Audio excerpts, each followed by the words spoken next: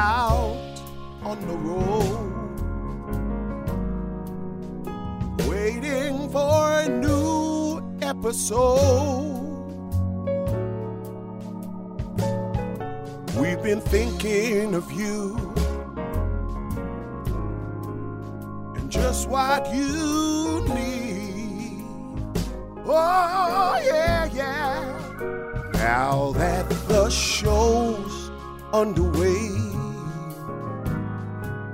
I guess we can call it a day. You're ready for the Bowfinger Show.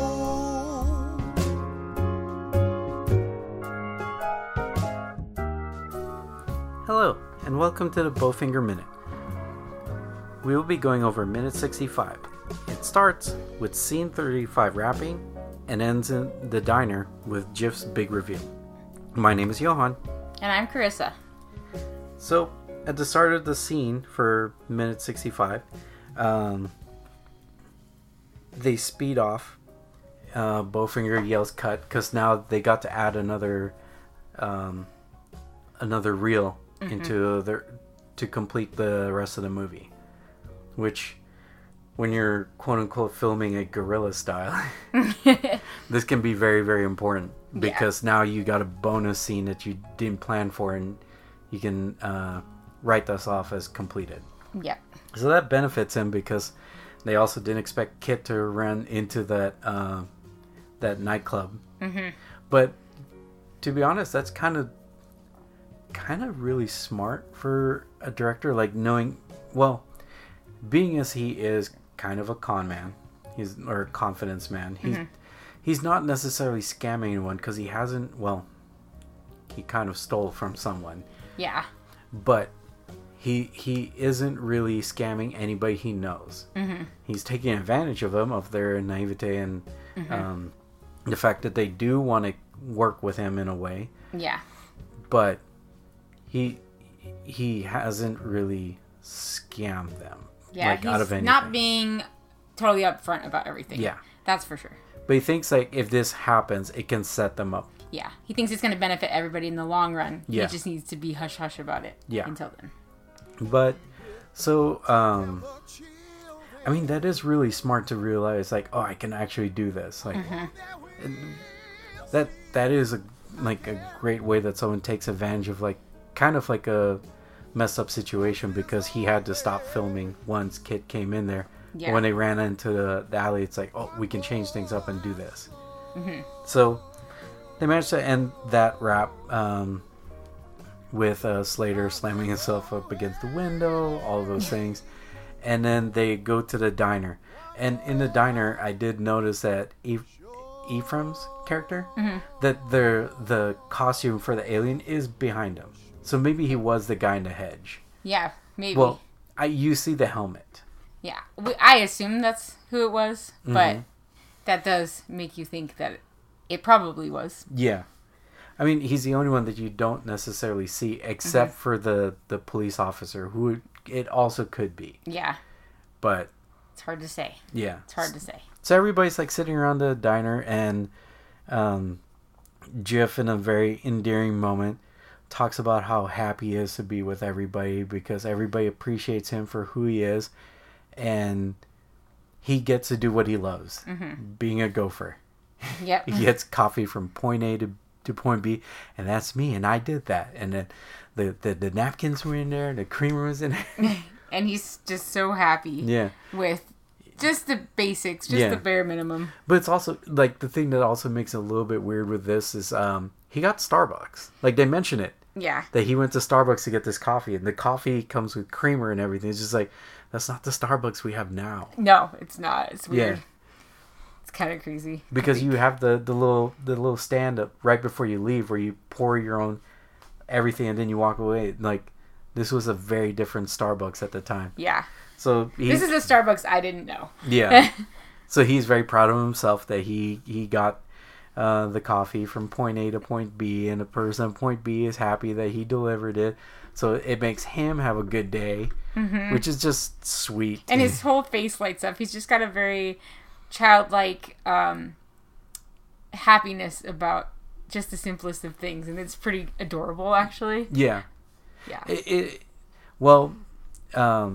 It's that kid that finally gets an A, and like he's proud of himself, but everybody's like, "Cool, way to go!" Yeah. Like, but he's just like he yeah, feels so dude. involved and wanted it. It's not because he's Kit's brother, you know. Yeah. And he is just loving it. Yeah. So, well, yeah, it is revealed that he is Kit's brother in this minute, right at the end of the minute, actually.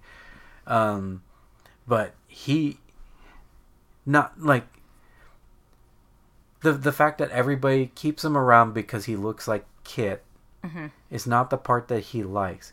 He likes the part where people treat him with what he wants, which is just like they don't treat him like your role is to look like Kit and that's it. But he actually wants to do all the other stuff. Like I'm pretty sure setting up the mic was not something he wanted. Like he thought he would have the scope to do, but since he gets to do it, it makes him happy. He was so happy. Yeah. It was hilarious. But it, like I said, he's happy with just getting coffee. Like especially to work in movies, getting coffee. But to be able to work on the background of a movie, like it makes him happy as well. But being in a camera is not so much as his thing. It's not what makes him happy. But he gets to do extra stuff, and for him, it's fulfilling to put the microphone from point A to point B. Yep. Yeah. Like that's how he sees everything that he does, like his task is just getting something from point A to point B. Start a task and finish a task. Yeah. And then, you know, the smallest of things, he's just happy to do them. Yeah. Like it's not, it doesn't have to be complicated. I think he'd prefer that it's not complicated. No running across the freeway. Yeah. But it's just when it's a simple thing that he knows he can do and he can do it right, it just makes him happy, and that's what he's talking about. It's just like, yeah, I did those things, and it makes me feel good and all that. And then they tell him like, well, looking like Kit is a talent, which I don't see that as a talent at all, but I think they're trying to pump him up. yeah, I think they're trying to get him to feel really good about himself. Yeah, like because they obviously can tell that he doesn't have a whole lot of self-esteem. It's weird. He doesn't have a whole lot of self-esteem, but he has a lot of self-esteem in who he is. Yeah. So he doesn't need a lot, but I think a lot of them, because they are, they aren't the biggest people in Hollywood, obviously, but they've all been there. Yeah. And so I think they all recognize this, that you need to pump up everybody with you because that makes the team grow bigger. It's like there was no star among them necessarily. They all do extra parts. Yeah. It's a very that is how indie films work, like trauma films. Like a lot of them do a second task until they like trauma became huge. Like the writers like definitely starred in their own films and all that. It was very common. This isn't like nowadays like Seth Rogen. Yeah. He writes his own movies and he directs and he acts. Yeah. Nowadays, like, okay, that's a different caliber. These are small people that you're kind of, you're not required to, but it is one of those things that you have to do in order to make it where you're going to be. Yeah. And I think like when they need someone like him to be a little bit more confident in himself because they've been there, I think that's why they're telling him that like, hey, like you've got this extra talent that nobody else can do. Yeah. You look like someone. And I think for them, they really see that as a talent. But for him, he's like, that's not a talent. So they're just trying to build him up in the best way they know possible. But to him, he's like, no. Yeah. Well, it's a talent because for them, it's beneficial. Yeah. This is something that fell into their laps, like, oh, someone that looks exactly like Kit. So, and then he reveals that he's actually the brother. And you can tell that everybody's like shocked at like, because obviously Kit's been very quiet about his life. Yeah. Especially since it's basically controlled by Mindhead. That they can't believe that he actually technically has a family. Well, he has a family, but it's just they don't know about it. Yeah, nobody knew. Yeah. otherwise they would have tried looking for the brother or sister and see like a relative, see if it looks similar to Kit when they couldn't find Kit. Yeah, and even though they look alike, I think there's just such a stark difference, like in every way, shape, and form, that they are not alike. So it's kind of shocking to everybody. They're kind of stunned. It's very much like twins with Arnold Schwarzenegger and Danny DeVito. Like Arnold got all of the buff genes and smart genes, and then you got Danny DeVito who's short and like not smart and all that. Yeah. I mean, Kit, he's just nowhere near the same way as Jiff. Like Kit's an action hero. He's confident in himself, although he's crazy. But but then Jiff is more down to earth. Yeah. They're very like yin and yang kind of thing. Like they could have been twins in some way that was weird. But then like one of them's like the evil twin type. He's like the Hugo in Simpsons. Yeah. Where he was like the kid or the one that was like fed fish heads in the house. Then I realized Bart was the evil twin type thing. Like they are twins, they look alike, but they're very, very different because like one of them's more self-involved and one of them wants to be praised for what he does, like where someone like believes that he should get all the praise because of who he is. Yeah. So, I mean, there's one of those things like, oh, that sucks that he is like the brother of Kit because he probably didn't get a lot of praise growing up because he was terrible eyesight, everything like that. I think about it though, and this makes it very relatable probably for a lot of people in some way where, you know, a lot of people have siblings and there are always kind of like the more oddball one or maybe not always, but a lot of the time there's always going to be somebody in the family who's a little bit different. And so this kind of hits home a little bit, and so you really feel. I think this one. I think that I relate to this because this instance speaks to the middle child. Well, I'm not the middle child. I'm the oldest, but you're not the baby, but you're also not the leader of the pack. But I am the black sheep, and so it's definitely something that I can kind of relate to on a certain level of you wanting to be accepted for just exactly what you are. Yeah, and. You know, even at the bare minimum of what you are, the small things that you do, you just want to be recognized for those things. Yeah. And you don't want extra. Yeah, because most likely in that family, he didn't have a lot to offer because they all knew about Kit. And he's real shy. And he's very soft-spoken, keeps to himself. And he's, you know, very easily entertained and happy. Yeah. And just very much the opposite of Kit. But it's like he doesn't have a lot to offer, but what he does, he gives 100% about. Yep, exactly. And he never gripes about it. Nope. And he's just happy to be there. Yeah. With that just cheesy smile and when he just kind of giggles like, that just gets me every time. I'm actually kind of curious if there's supposed to be some sort of acronym for Jiff like Kit does. Like Kit's Keep It Together, but I wonder if there's something for Jiff.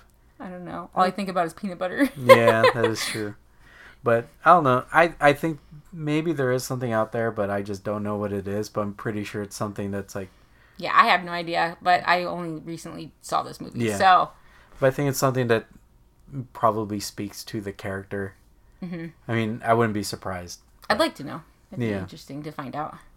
But the Kit one makes me laugh every time because he is so beyond, like, he's so far opposite of keeping it together. He is so completely destroyed and broken. He is a broken man. He's just repeating the same thing to himself, but he's lying to himself because he is not keeping it together. He is completely falling apart. Yeah. But, well, that's pretty much the end of that minute, is just that reveal. It's a huge reveal. Oh, yeah. I mean... all the loose ends tied up, and now it's just creating another one. Here's, so it is. This was a big twist. Yeah, so it's the start of a new act and everything like that. But, I think this is just where like they can really start to ramp up the filming because now they have someone that's like really in touch with like first they had no idea where Kit was, and that's why they got Jiff, and Jiff didn't know why he was hired to begin with. He thought he was being hired to be a gopher, not because he looks like Kit. Yeah, it didn't even dawn on him. Yeah, so now it's just like, all right, now things are going to change. Everything's going to kind of revolve around Jif, obviously, because this is a huge reveal. The one person who's been like kind of like the white horse of their entire movie, they now have the black horse, and I don't mean that in a racial way, but it's just like that. This is the one that could potentially like really make it seem like they can really do this film because they have Jif. Yep. So, and I think obviously Bowfinger recognizes this. Mm-hmm. So, it's gonna be revealed obviously in the next couple of minutes. So I don't want to reach into it, but this is pretty big. To have this reveal. So, well, we're gonna wrap this up. Thank you so much for joining us in this week of Bowfinger. I'm glad I got to show this movie to Carissa because it's one of my favorites. I loved it. I think it's great. Yeah.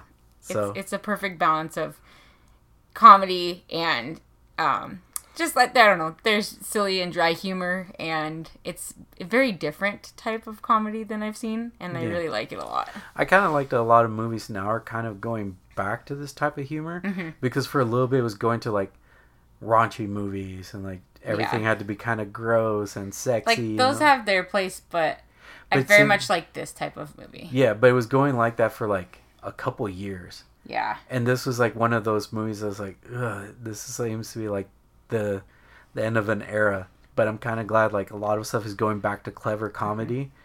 And it makes its rounds. That's what happens. Yep. Things become popular again. Yep. Which I'm kind of glad about because this is really well written. Mm-hmm. It's not gross and out there for the sake of a trailer. Yeah. I think it's just that obviously sex sells, and that, raunchy type stuff sells more, with typical people. But stuff like this, not everybody understands like how it's funny.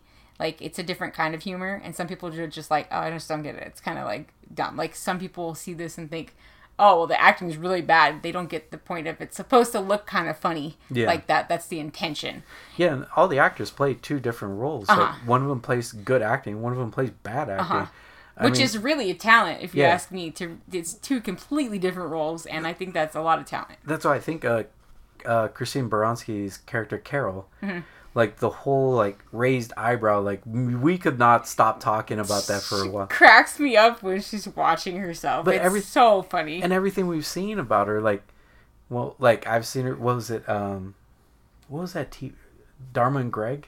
That she was in? Yeah. Yeah, she was in that, and that's where I remembered her. And then she was in this film, and it's just like I remember her mostly from, I think it was The Grinch. Yeah, I can't unsee that. Yeah, and in that one, she wasn't a big.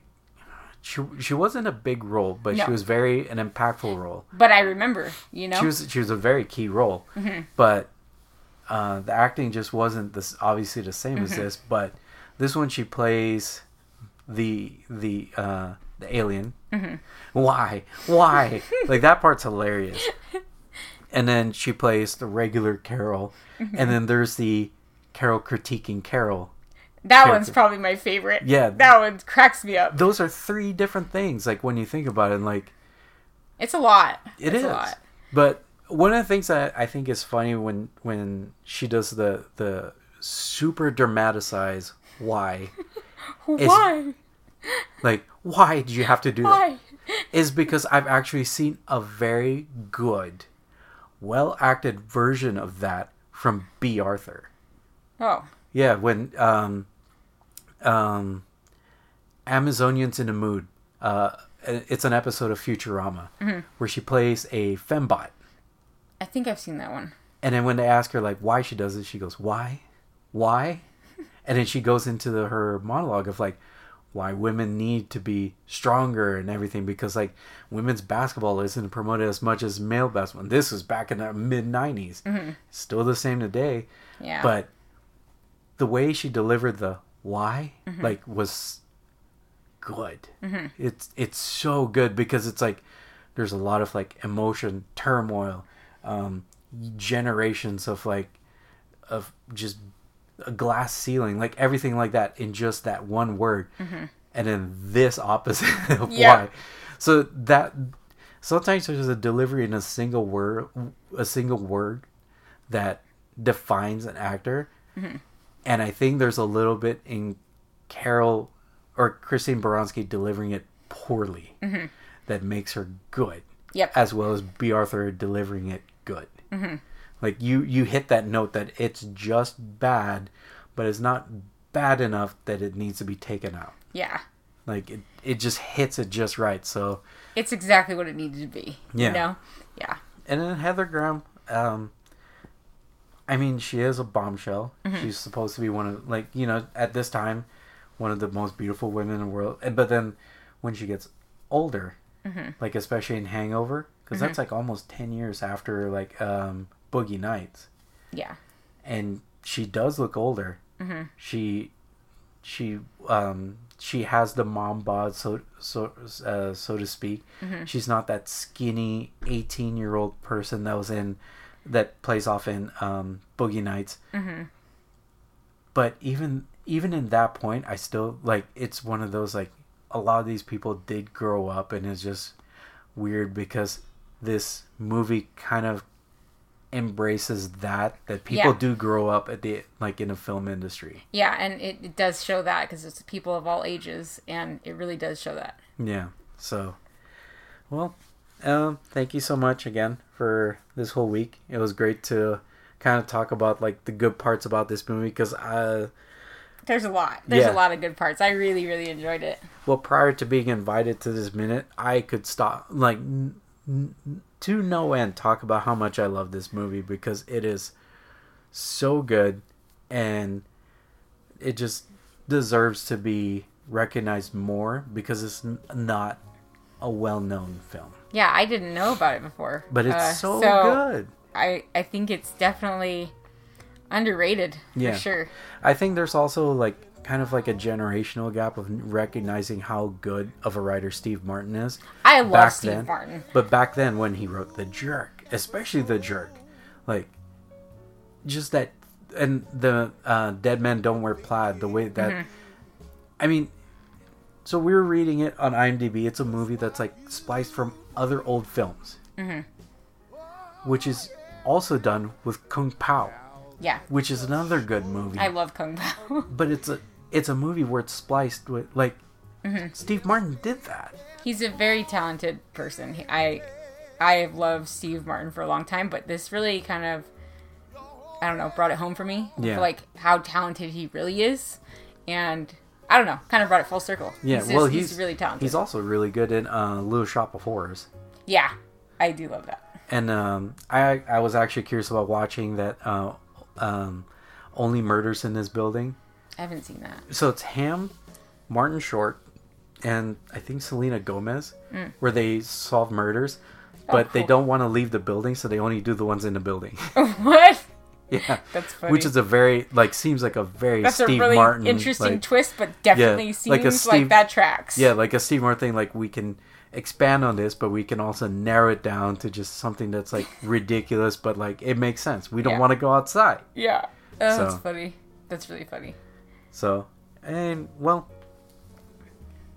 we hope that if you are listening to this and what brought you into watching Bowfinger is some of these minutes, because we do have a lot of people in the Movies by Minute community, and we encourage that you go and, you know, check some of them out. A lot of them have had great guests. I once did About Time, which you watched with me. Really And good. Luke Allen had actual context of the entire movie from the director of the movie. Actually reached out to him. So, Super cool. yeah. So if you want to, just even go through the Movies by Minute database and just see, like, maybe there's a movie out there that's worth watching, because there's a lot of people here that find it worth talking about. So, if I see you in another podcast, other than this one, we hope that you've enjoyed Bowfinger and you go out and check out more podcasts and other movies from that group. All right. Have a good day, everyone. Bye. Keep it together, children. we'll see you again. 'Cause there's always one more show.